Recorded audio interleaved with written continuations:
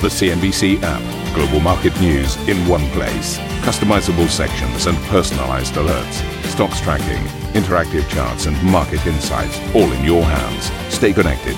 Stay informed. Download the CNBC app today. A very warm welcome, everybody. This is Squawk Box. I'm Jeff Cutmore with Steve and Karen. Let's get into your headlines this morning. The Bank of Japan launches an unprecedented expansion of its QE program, pledging unlimited bond buying. The ramp up in monetary stimulus pushes Asian equity markets firmly higher. Chinese industrial profits fall 35% in March, but recover from the steepest drop in a decade, as nearly a fourth of sectors see an increase in activity. Deutsche Bank posts a surprise profit in the first quarter as the German lender pre-releases earnings, but warns it will miss its capital target due to a recession caused by the virus.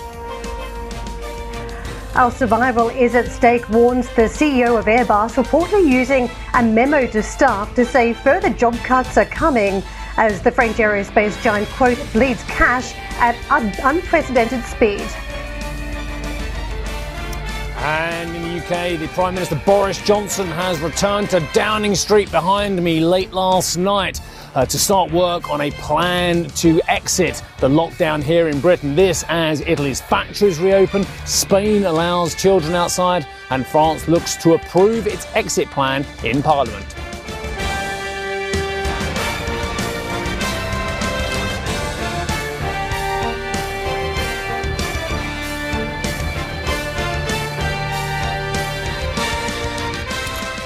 So welcome to the programme, everybody. The Bank of Japan plans to boost its bond buying programme to unprecedented levels to help the Japanese economy combat the coronavirus crisis. The central bank has pledged to buy up to 20 trillion yen of corporate bonds and commercial paper, almost tripling the previous cap of 7 trillion. It has also scrapped its previous guidance to buy around 80 trillion yen of government paper this year, instead saying it will buy, quote, as much as is needed to keep the yield of the 10-year bond at zero. Well, let's bring Karen and Steve back into the conversation. And very good morning as we swap positions this morning. And I'm back in the office. And Steve, you stay on the road. Karen, back at home here. But let's just focus on the Bank of Japan decision for a moment, guys. In the realm of do whatever it takes monetary policy, I think Japan has just yet again hit the ball out of the park here. But the reality is, Karen, the Bank of Japan's been here for some time. I'm just not sure how much difference this is going to make to the way people think about Japanese assets at this point. Jeff, there's no limits now on the bond purchases, which means we've reached the limit, doesn't it? We're at the very end of the perimeter. And I think a lot of investors now looking at all the action from central banks, and they're trying to work out the difference in the monetary policy. You used to see foreign exchange trade on those interest rate differentials. That started to wane in recent years, and now as we have this crisis, who can tell the difference between the BOJ and what the Fed is even doing, the ECB at this point, as we talk about the key central bank meetings this week. And that's a problem as we talk about the extension of the maturity on some of these corporate bonds too, that the BOJ will be buying from 3 years to 5 years. It means that the problems stay with us for a much longer window. And the ECB, will it go down the path of junk bonds? The Fed at this point, will there be more action this week from the central bank? So I think investors are starting to question whether we're moving into deflationary spirals, very much like what we have seen from Japan in recent years. And for the United States, that's a problem. You've started to see some of those interest rate or inflation expectations down the line start to wane. And that is a huge problem as the Fed targets 2%, but may get nowhere near that range in coming years. So I think the BOJ is a signalling function for markets, Jeff. I don't know what it's saying to markets when it owns all the markets, Karen. Therein lies the problem, doesn't it? The JGB market. What do the Japanese BOJ already own of the JGB market? 50, 60%, somewhere between the two, isn't it? What about what else it owns out there as well in terms of commercial paper, in terms of ETFs on the Japanese equity market? What percentage of ETFs? 70, 80%? The point is, they own masses of this already. So my problem is, what are markets if it is just owned by the BOJ, if it is just owned by the state? So the signalling from markets about what they think of these measures is surely very limited. And just going back to the very original point, which I think you've both touched upon as well, by buying, $743 billion worth, or taking the limits off anyway, they were never anywhere near hitting their limits anyway. So I'm wondering how much of this is just for show, to show that they're taking action out there, or is it a third factor which we haven't mentioned yet, and that is they're just worried about the plumbing, as indeed we were in the US repo market late last year. Is this about plumbing? Is this about liquidity and concern about shortage of various assets, including, of course, the dollar? I think they're all terrific points. And I think, Karen, you raise an interesting parallel with what the Federal Reserve is doing here. So we have watched the actions that Japan has taken, and it's taken these new initiatives over the last 20 years as it's managed its own deflationary economic situation. And then we've seen the European Central Bank go, we'll do whatever it takes. And now we're seeing the Fed run down that road. And I guess it raises all sorts of questions as to whether we see the most important central bank in the world, the Federal Reserve, ultimately taking a look at some of the initiatives. One, whether it targets the yield curve and the 10-year specifically, as we're seeing the BOJ do here now, to try and keep it somewhere around the zero bound. And the second point is it feasible at this stage that we see the Fed actually go where the Bank of Japan has gone, and that means purchasing equities through ETFs at some stage to manage that market? Right now, we see equity markets performing strongly on the back of all this stimulus, but at some point, the economic shoe has got to drop, one imagines, Karen. Which would just be extraordinary. We've already had a conversation about whether the companies that have had assistance from the Fed should be embarking on share buybacks and dividends. Any further ownership, any further entry by the Fed, you can imagine, would change the view on capital markets completely. I think when we talk about the bond markets too, and you talk about any steepening of the curve down the track between the 2s, the 5s, the 10s and the 30s in the United States, you've already seen some record lows on that 5-year yield. So as we talk about the BOJ moving out the maturity curve, not just talking short term now, when you've got extension of that maturity to 5-year, you start to see some more anomalies in the bond market, surely, you'd have to think. And I think many will now be continuing to watch that bond market and the action. And I think just those inflation expectations starting to wane is certainly a very negative signal. We've seen the bond markets move very aggressively first, and then equity investors often having to follow in genuine crises. And this might be a similar situation. So I think this week from the Fed, will they stand pat? And that's the big question, because if you've had further action from the BOJ, will you start to see the markets egg the Fed on, demanding more, whether it can simply just hold back at this point, waiting to see what the impact of all these measures it's unfurled will be. So I think that'll be the question for markets, just how much more action, how much more of a signalling function this week we'll get. And don't forget, it's been quite calm because we've had earnings season. Investors have had the market sort of going back to a high level. But if we get more earnings out this week, we don't get the right signal from the Fed, it could be a little bit destabilising for markets, Jeff. We're going to wrap it up. Thanks so much. We'll come back to the conversation in just a moment. Here's some other stories that we are focused on. Profits at Chinese industrial companies fell nearly 35% year on year in March. That decline marks a slight easing from February's 38% drop, the largest fall since 2010. Only 8 of 41 sectors recorded marked profits in the month, a sign the world's second largest economy is struggling to recover from the outbreak amid lagging domestic and international demand. Well, we've shown you what the Asian markets have done on the back of that BOJ announcement. Let's just fill in the blanks here. This is where we left business on Friday. And as Karen pointed out, we've got some important central bank meetings this week, not least the Fed Wednesday, and then we'll be looking to the ECB on Thursday. And judging by the current state of risk on that we see out of the Asian session, there is optimism in the markets as ever that we will see still very supportive monetary policy from these central banks.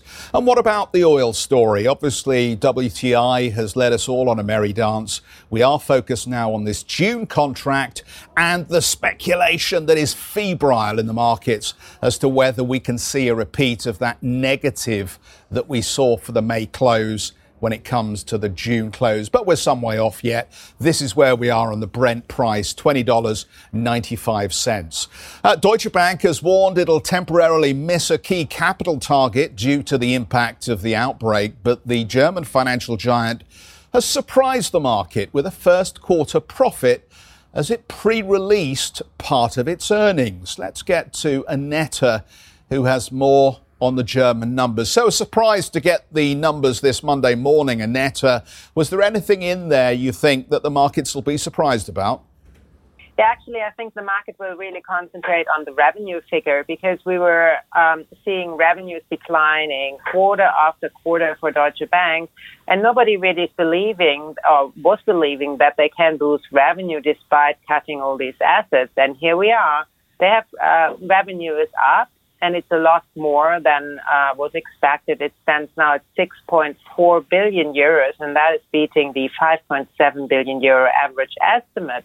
So, of course, pre-tax profit also with 206 million euro, a lot better, and net income, it's 66 million euro. It's not an awful lot, but there was prediction for a loss for Deutsche Bank for the first quarter. Of course, that they're missing the capital key is not great, but given the current environment, it's because they lend more than they previously had expected. That at least is what they are saying. So it seems that Deutsche, especially in investment banking, could also benefit from the surge in client trading and the violent market swings we have seen. And that is positive because they're joining the Wall Street banks, which also benefited from those large swings in the markets, especially the equity markets, but also the debt markets, which we were seeing big movement. So all in all, it should be a positive surprise. Also for the share price today, we don't have early market indications as of yet, but I think in 20 minutes time, the pre-market will open here in Germany, and we should get some understanding of what investors make of these numbers. So, to sum it up, I think it's a positive surprise given the difficult market environment. And of course, Deutsche Bank wants to be a solution to the coronavirus crisis. And they are saying they do lend a lot more because clients need them a lot more. But they're also warning that there will be a high level of credit default this year and perhaps also next year, given the crisis and what it does to the economy. With that, back to you. Terrific, Annetta. Thank you. We'll see you a little bit later on as we get further updates on this story and market reaction. Still to come, survival at stake. We're going to find out why the CEO of Airbus has issued a harsh warning to staff. We'll be right back.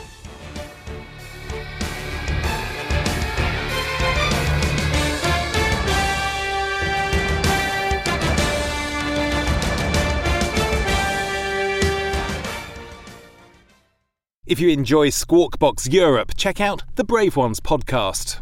The series explores the rise of some of the world's most successful entrepreneurs. Through exclusive interviews with family, friends and colleagues, the Brave Ones podcast features stories of determination, resilience and ingenuity. Available on Apple Podcast, Spotify and Google Play. The Brave Ones podcast presented by Credit Suisse.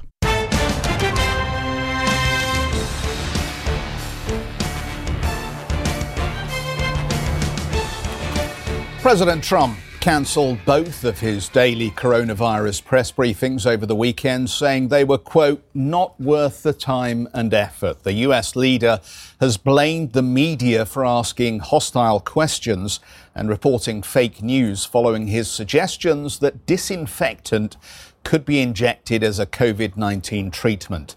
This came after the president walked out of Friday's press conference without answering any questions. A coronavirus press briefing has been set for today, but it's unknown if the president will attend. David McCourt joins us, founder and CEO of Granahan McCourt Capital. David, let me just start by asking, and welcome to the program, by the way, how you think the president is doing in terms of managing this crisis for entrepreneurs like yourself. Well, that's an excellent question, and I've obviously been a benefactor of some of his policies, but I don't think that any price that he could offer, any effort, any benefit that he could offer an entrepreneur would be worth the price of his leadership. I just think it's been awful, my personal opinion, for the country and for the world. It's not been clear. It hasn't been backed up by science. He's not consistent. He doesn't seem to be empathetic. In most business courses would tell you that to be a good leader, you want your issues and the people you're leading to be the same. You wouldn't be empathetic to those you're leading and have the same issues. And he just doesn't seem to get it, from my optic anyway. I think it's been terrible. Fortunately, many state and city leaders have stepped up, it seems, in the US, and there has been a local approach that has delivered results in various places. I just wonder, as you look at the state of the economy now and the continued focus on fighting the pandemic, how quickly or otherwise do you think we might start to see the US come through the other end of this? Well, depends what you mean by come through the other end. One of the problems that I think you understand, or your show understands, is the recovery is going to be harder and longer than we expect because, and there'll be more credit defaults like that earlier guest was talking about, because there's systematic or fundamental problems with our jobs and our skills versus the jobs of the future. You know, one's at a negative glide slope and one's at a positive glide slope. So we have a fundamental problem on top of all the job loss from COVID, which in my estimate, I would guess only 80% of those jobs will ever come back. And I think the Economist said this week that globally there could be 190 million jobs furloughed or temporarily lost globally, and that will come, of course, in waves. But I don't think more than 80% of them will ever come back. I mean, business administrative people won't be the same, travel won't be the same, hospitality won't be the same, live events won't be the same, transportation won't be the same, education, you can go right down the list. So I think we have the systemic problem that we had from the beginning, and on top of that, we have the COVID problem, where I don't think 20% of those jobs are ever coming back. That's my view anyway. David, very good morning to you. Fascinating listening to your thoughts about the president as well. But what about entrepreneurs as well? I'm on your Twitter feed as we speak, and it says number one rule for entrepreneurs: don't ask others to risk what you aren't willing to as well. Seems to me that there's some very big entrepreneurs out there, dare I say it, some billionaires as well, who are very, very quick to ask the state to bail out their companies, to bail out their businesses as well, when they're sitting on vast piles of cash, which they've made during the good times. There should be more action from them themselves, shouldn't there? 100%. Look, for the last 50 years, I'm glad you're on my Twitter feed, by the way. Thank you. For the last 50 years, there's been a battle between capitalism in America in Washington, D.C., and they've been fighting each other. And that's a different America than I started my business in. It's a different America than I grew up in. But that constant battle where Washington is blaming big business and big business is blaming Washington has got us nowhere. Of course, business has to step up. Businesses are supposed to contribute to the community and make a profit. It seems over the last 50 years, they've been on a trajectory to extract value and not contribute value. And that's not good. It's not good for America, and it's not good for the global economy. And someone's going to fix it. And whoever fixes it's not going to be qualified, I'm sure, because it will come from Washington. And their solution is going to make it worse. So the capitalism that I grew up in was very, very different than what's happening right now. So I agree with you. Yeah, and I think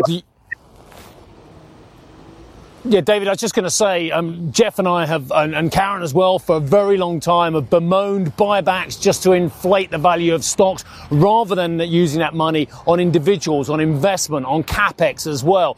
This is a lot of chickens coming home to roost now, and the fact that there isn't the cash piles available to offset the economic malaise, isn't it? There's something very, very wrong in the stock market, in corporate attitudes, that has actually meant that the billions wasted on buybacks is not available now to invest. That's 100% right. I think I talked about that in my book, and I couldn't agree with you. I couldn't agree with you more. So what governments have to do, if they're going to bail out big companies, the taxpayers have to get the equity. The taxpayers have to get the equity in those companies. So when the recovery comes, the money can be given back to the government, ultimately to the taxpayers. Because you're 100% right. If they make billions of dollars over a 5 or a 10-year period of time, they don't have that cash stockpile for when there's a problem like this. So it's unfair for the taxpayers to bail them out, in my view anyway. David, you are a specialist in telecommunications and broadband in particular. Can I just take the opportunity while we have you to ask you about the telecom and the internet? Clearly, this whole stay-at-home situation means that people have fallen back on this resource very heavily. We look at these businesses, though, and we ask ourselves, will they be able to make higher profits from this additional usage? I'd be interested to get your read on the sector and what the opportunity may be for investors. Well, the sector is obviously doing pretty well. You saw Netflix number last quarter, 15.8 million new subscribers. If you measure on a weekly basis, just in America alone, there's 50 billion minutes more per week of video streaming. So that piece of the sector is doing quite well. The problem, the way I see it, is the rural-urban divide. In the rural areas, no one can access telemedicine and education over the internet, or let alone entertainment, because they just don't have the bandwidth. And that's the problem. Some of these profits that are made in the urban environments need to be pushed back into the rural environments. Having a fiber in your home should be a sort of an essential service. It should be part of what you get when you live there, whether it's rural or urban. And it's unfair that there's an urban-rural divide in that regard, because we're going to see huge changes in the way people are educated, the way people deal with their doctors, the way people deal with everything that you used to deal with by driving or flying to another location. So I think some of that excess profit that you spoke about has to get pushed back into the rural areas where people don't have the same advantages that you or I have in London or in New York or in Los Angeles. David, appreciate the time this morning. Thanks for joining us. David McCourt, founder.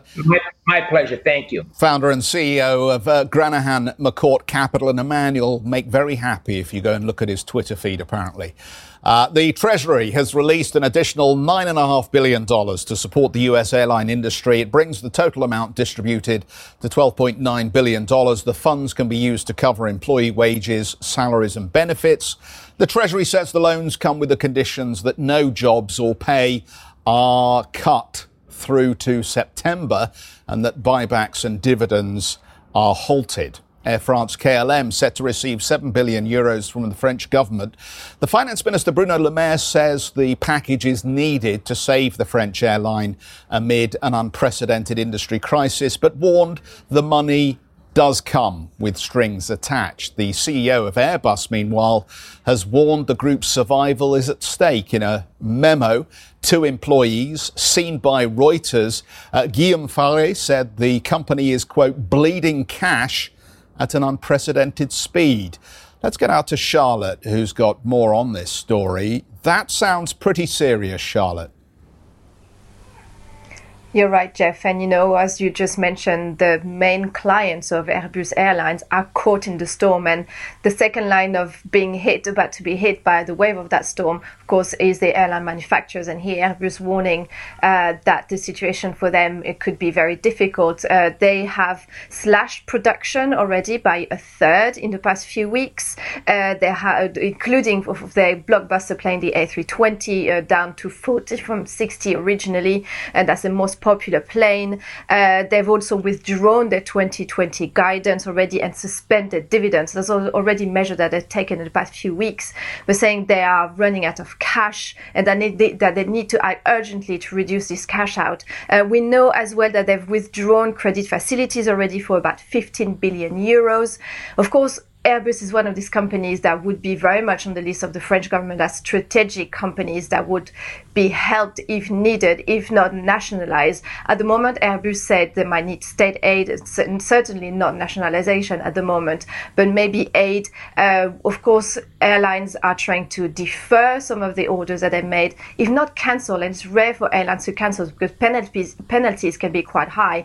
But with airlines desperate to hold on to the little cash that they have, some have already cancelled some of their orders. And of course, Airbus has to adapt to all this. They've also kept their factories open. They closed them just for a very few days. They kept them open, but with very, very much slower pace of production and reassessing their whole design of the industry with not only the short-term impact of this crisis, but when will airlines and when will travel go back to normal? And of course, airlines readapting to this new world and impacting on how they redesign their business here, and very much having an impact on Airbus, with shares down about 60% in the past 2 months only.